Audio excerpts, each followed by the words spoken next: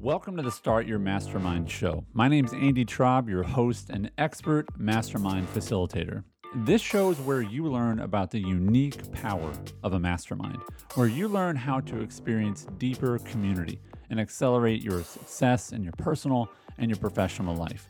This show will help you master the mastermind experience so you can feel the awesome impact of a true mastermind. No one is meant to go through life alone. So it's time to start your mastermind.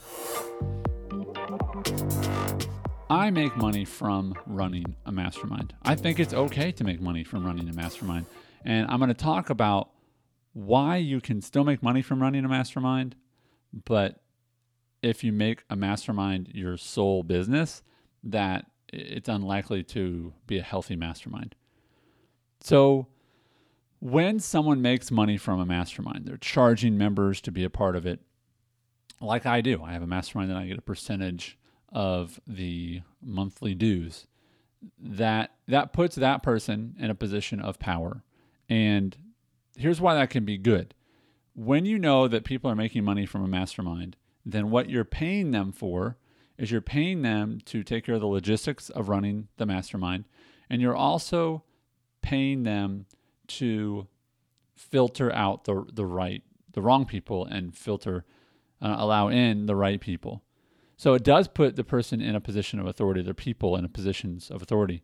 But that's a good thing. You want to know who's in charge, who's running this show. And I'm okay with someone running a mastermind and making money from it. I think that's good.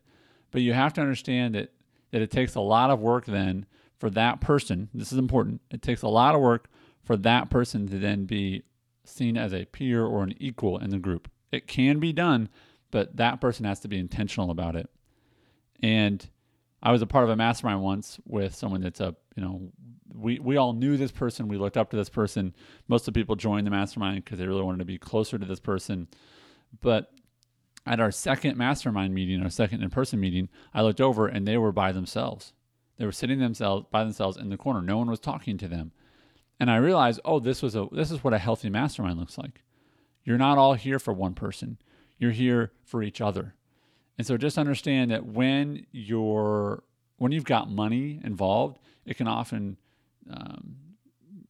mess up, make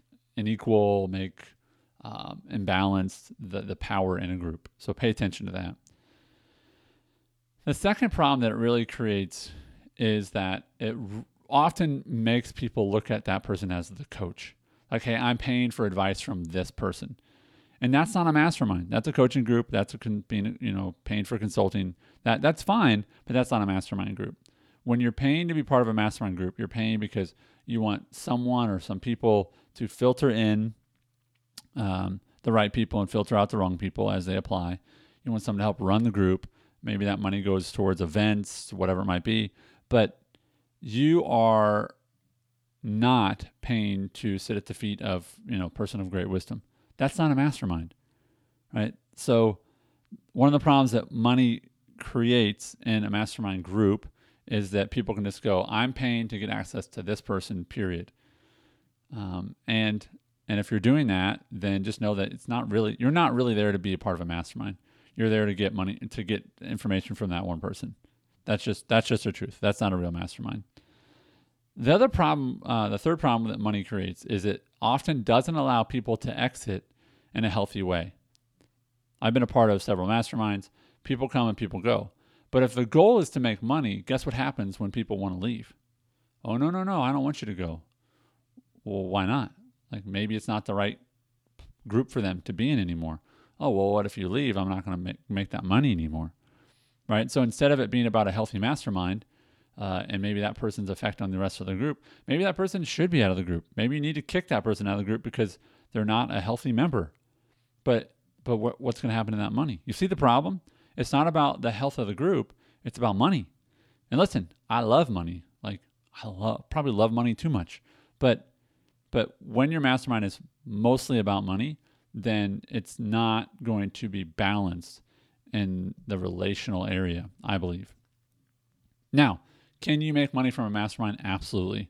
I just think that it shouldn't be a person's primary income.